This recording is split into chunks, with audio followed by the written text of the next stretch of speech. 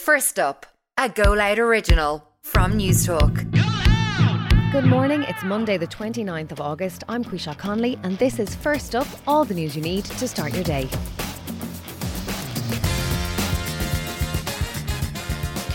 On this morning's edition, public sector pay talks resume this morning.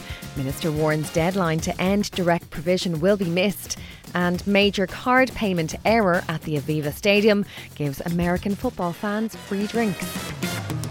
First up, unions are calling on the government to significantly improve its pay offer ahead of public service pay talks today. The discussions are taking place in a bid to prevent industrial action ballots next month. First up's Cliona O'Dwyer reports. Union negotiators say they'll engage positively in the Workplace Relations Commission discussions on public service pay today.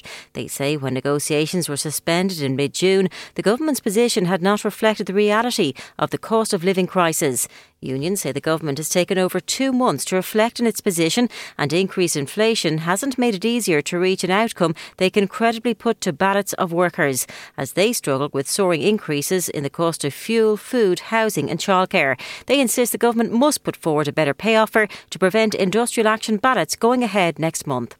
A government pledge to end direct provision by 2024 is now a major doubt.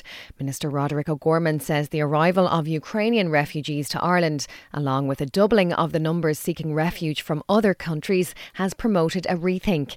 The ministers told the Irish Independent that ending direct provision, a key demand of his Green Party during negotiations to form the current coalition government by the 2024 deadline, is extremely unlikely.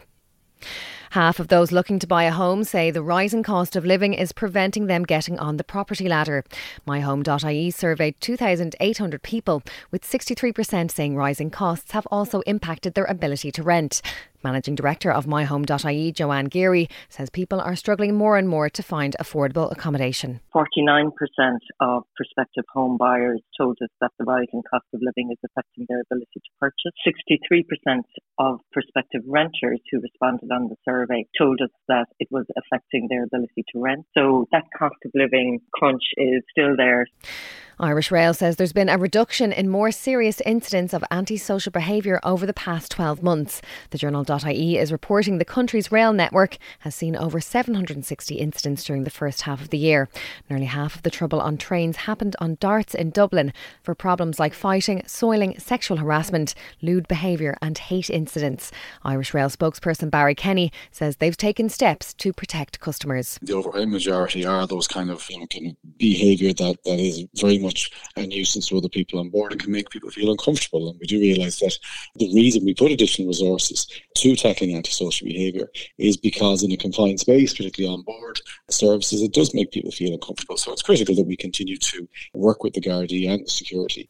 And a card processing error that was responsible for a blunder which saw thousands of American football fans enjoy free drinks and food at the Aviva Stadium.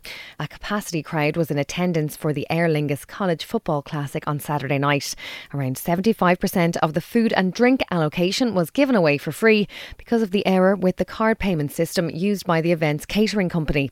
Organisers kept supplying food and drinks while the problem was resolved, something that took over 2 hours. And that is First Up for this Monday, the 29th of August. I'm Quisha Conley. Please start your day with us again tomorrow. In the meantime, you can check out all the news you need on newstalk.com.